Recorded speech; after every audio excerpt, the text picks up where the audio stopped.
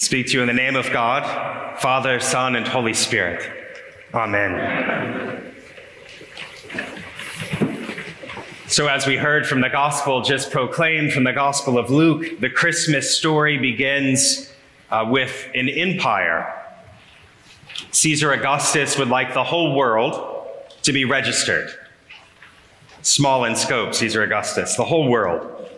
He wants the Pax Romana to spread, but before he can have it spread, he has to conquer a few places and then control the places.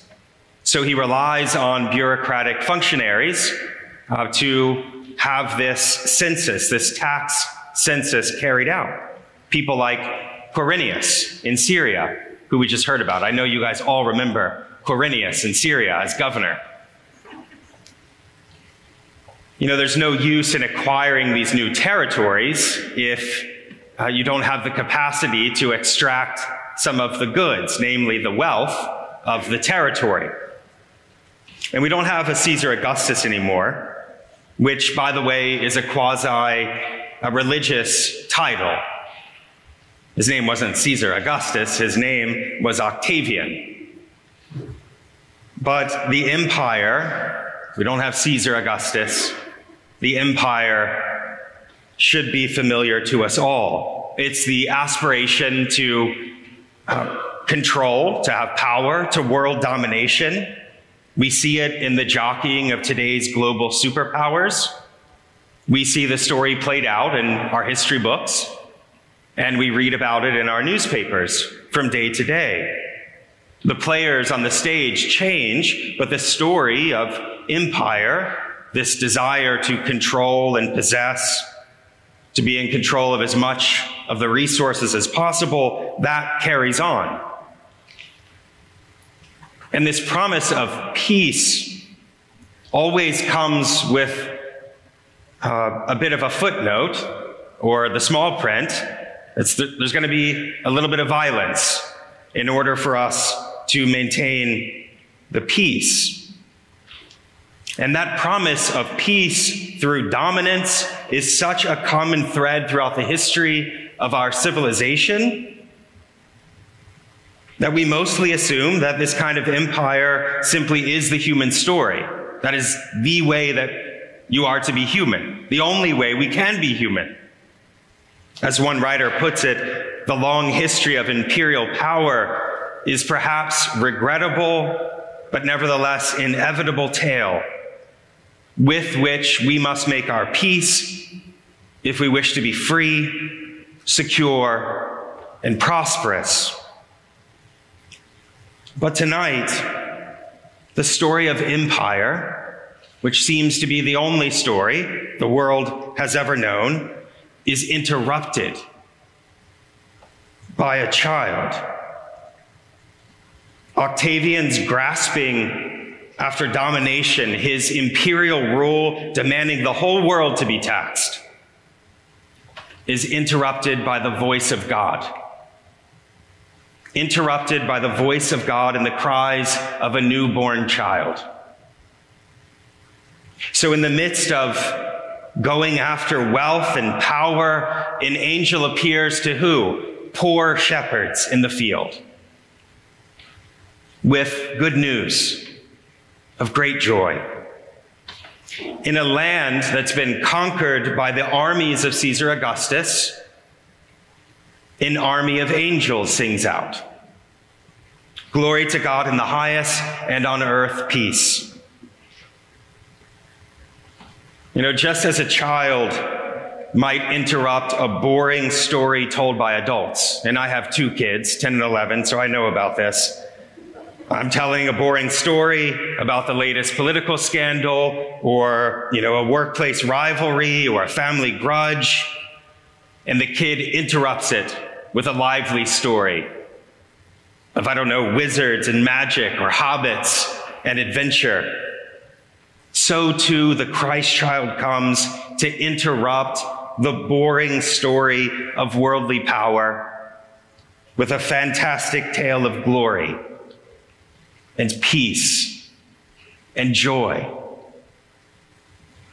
And this tale This story is not the production of our own imagination. This is God's story with us. In a world too busy for truth, tonight we gather around the cry of a newborn child who will grow up, and he'll tell us to change our ways, to change our hearts. In a world that trains us to believe that we can only get to peace and prosperity through violence and domination, this army of God's messengers declares another way. So tonight, will we admit to being poor shepherds in need of a saving word? Or will we keep on the armor of empire and play the old boring game of me versus you and us versus them? Tonight's feast announces the invasion of a different superpower. This king comes as a baby and in need of a place to be cared for. This child will grow up and call people to himself, not by asking the whole world to be taxed to build his empire. No, he'll ask us to deny ourselves, take up the cross, follow him, offer ourselves in love. This child will grow up and defeat the powers of this world. He defeats the powers of this world by being put to death and hung on a tree by them. But he tramples down death by death. Friends, Octavian's empire is long gone, but the empires of the world still grasp after domination. Burdens are still laid on the backs of the poor. The competition rages on, and it seems as if the story of empire will have no end. But the voice of God in the cry of this Christ child, in the proclamation of the angel, in the song of the heavenly army, it interrupts that story and begins to tell a new tale in which we, who are followers of Jesus, all play a part.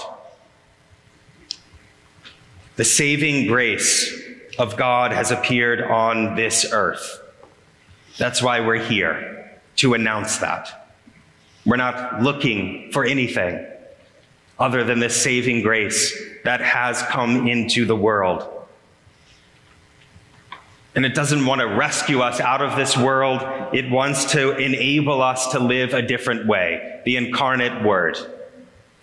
We feed on him, his body and blood in the sacrament of this altar. He calls us to be a new people. A new humanity is made possible by his grace, by his mercy, and his truth. We're attuned to live into what C.S. Lewis calls the deeper magic. This is the one we've been waiting for.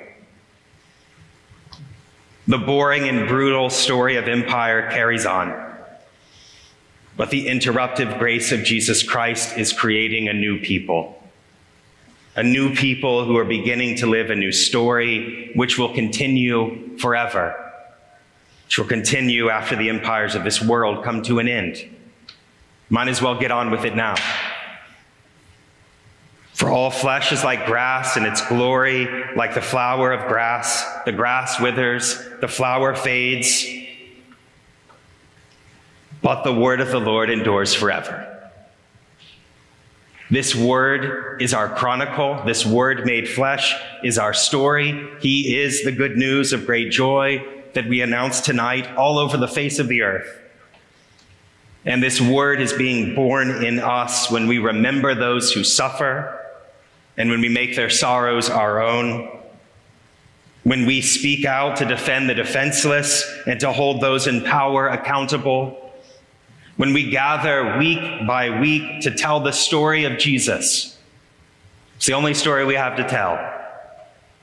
And we eat and drink his body and blood. He who was peace in the midst of conflict, who was hope in the midst of despair, who was light in the midst of darkness, who was undying life in the midst of death.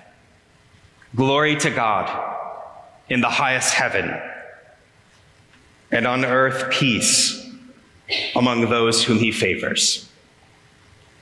In the name of the Father, the Son, and the Holy Spirit. Amen.